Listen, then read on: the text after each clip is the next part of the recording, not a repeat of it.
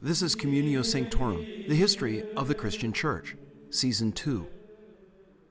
The title of this episode is 500 Years, Part 2, The Gift. We left off last time with the close of the Diet of Worms, where Martin Luther informed the august assembled officials of both civil government and church that he'd not recant what he'd either written or said, because his opponents weren't able to refute him with Scripture. From the now emerging Protestant perspective, Worms was a turning point from which there was no going back. Reading of the events in that improvised hall in the German town of Worms, we get the idea that Luther issued his memorable declaration of devotion to Scripture and conscience, then strode from the room to the cheers of the supporting German nobles, the chagrin of his imperial and Roman opponents. And that was that. The trial was over. But not so fast. Luther's speech, in fact, did not close the Diet. His words weren't the last spoken. Emperor Charles V's secretarial spokesman, who was conducting the inquiry, replied to Luther on that April day in 1521. He deserves also to be heard.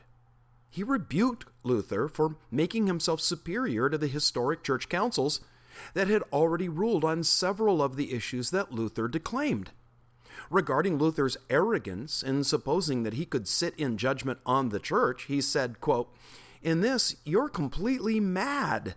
For what purpose does it serve to raise a new dispute about matters condemned through so many centuries by church and council?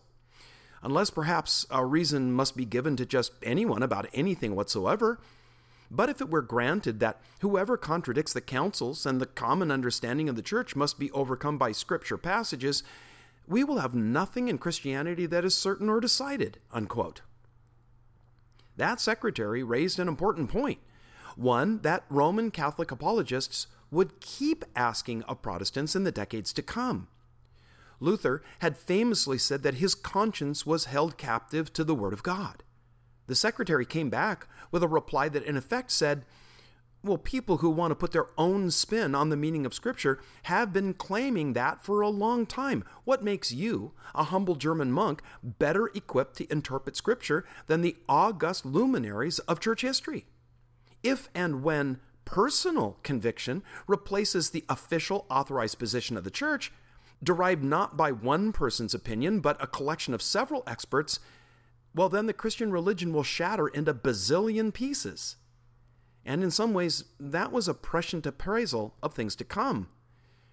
On the next day, April 19th, while Luther was locked in private disputes with representatives of the emperor and the pope, Charles had a document that he'd written read out to the gathered German nobles. He reminded them that he was descended from a long line of faithful defenders of the faith from Germany and Spain, Austria and Burgundy. He wanted it made clear that he was no novice in the theological disputes that he had heard at Worms. He wasn't at all impressed with Luther or his position.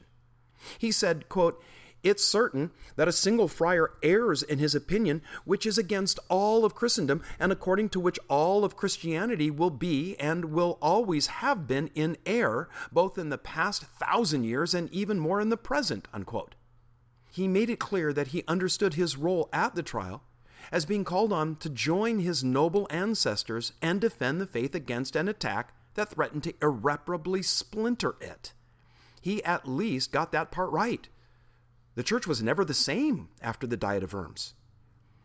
As we ponder Luther's address, looked at in the last episode, and these responses by his imperial and ecclesiastical opponents, we realize what was really at stake at Worms.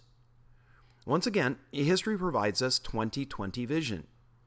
The Western Church was now split into two great camps, Protestant and Roman Catholic. That breach has lasted for 500 years. But it also presaged the rift between civil and ecclesiastical power. Civil rulers of all ranks broke with Rome in becoming Protestant.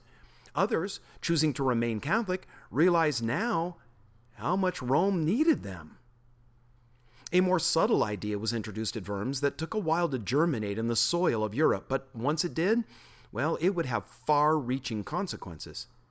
It was the idea, expressed so articulately by Luther, that the individual person, no matter what their social rank or economic status, possessed a dignity and a conscience that trumped the man-made rankings of church and state. That idea was regarded by Charles and his nobles as a supremely dangerous idea, far too dangerous to allow. Heaven forbid that a peasant would see himself as possessing the same value as a baron, or a layperson as a cardinal. Why, that would set the whole world upside down. And so it did. Let's back up now in time to track how that particular Martin Luther arrived at Worms in April of 1521. He was born 30 miles northwest of Leipzig in the Saxon mining town of Eisleben in eastern Germany in 1483. So he was 9 years old when Cristoforo Colombo staggered ashore in the New World and the Moors were finally being pushed out of Spain. Europe was rapidly emerging from the lethargy of a long, out-of-date feudalism that had hampered its growth for centuries. His father gave Martin the best education in law that the Luther family could afford, hoping that he'd become a town councillor, a position from which to ride to comfortable prosperity. But as Martin matured, so too did his sense of self. His ambitions turned from worldly success to a desperate longing to know that he met God's approval. But the more that he reached for it, the further away it seemed. In 1505, at the age of 22, he made good on an oath that he had made to God and entered a monastery in Erfurt. That oath was made during a freak lightning storm that terrified Luther, and he swore that if God preserved him, well, he'd become a monk. He didn't die, and so Luther made good on his pledge. This gives us an idea of the sober integrity of the man. Living in a cloister as a young monk, we'd assume that Luther saw himself as earning points with God. After all, that's certainly the way that most monks viewed it, but not our Luther. It seemed like every good deed that he did, every meritorious work that his superiors suggested, only served to increase Luther's sense of guilt. His personal confidant was the godly and wise Johann von Staupitz. Luther regularly lamented his deplorable sinfulness to his elder Staupitz, who tried several tactics to help the earnest young man rid himself of his crippling sense of guilt. But nothing worked. So Staupitz suggested that Luther distract himself by immersing himself in the study of Scripture. He then arranged for Martin to take an advanced degree in theology to the end that he could begin teaching at a university and put all of his nervous energy to good use. So just before turning 30, Luther began teaching Scripture at the new university in Wittenberg.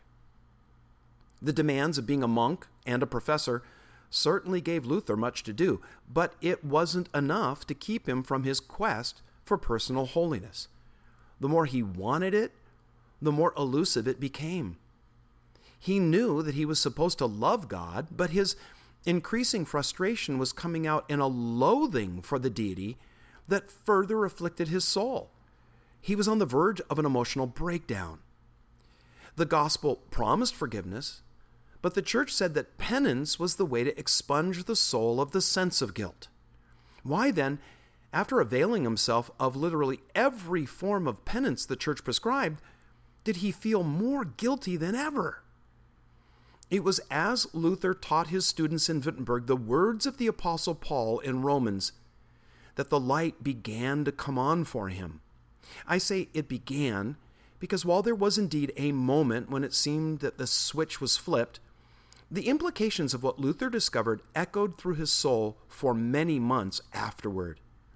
You see, Luther was concerned with being righteous before God.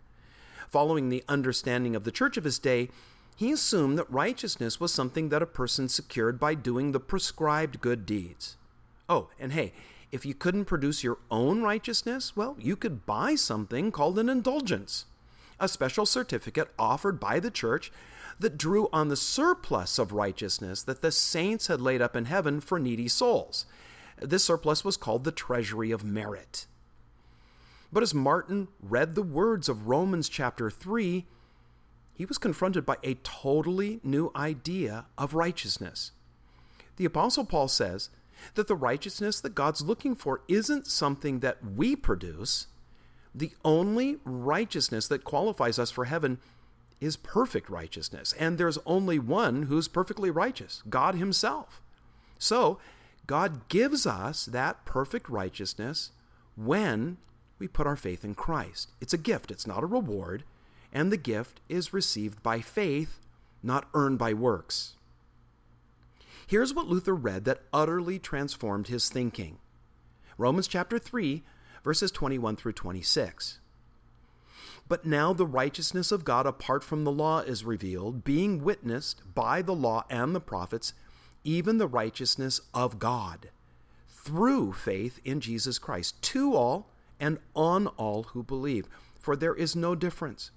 For all have sinned and fall short of the glory of God, being justified freely by his grace through the redemption that is in Christ Jesus, whom God set forth as an atoning sacrifice by his blood, through faith, to demonstrate his righteousness because, in his forbearance, God had passed over the sins that were previously committed, to demonstrate at the present time his righteousness, that he might be just and the justifier of the one who has faith in Jesus. Luther later said that as soon as the realization came to him that it's not his righteousness, but God's that saves, suddenly a slew of other passages came flooding into his memory, affirming and adding further insight. It was like a key had been slipped into a lock that opened the door to a mansion of blessing. All of Scripture took on a new color, scent, and flavor for him.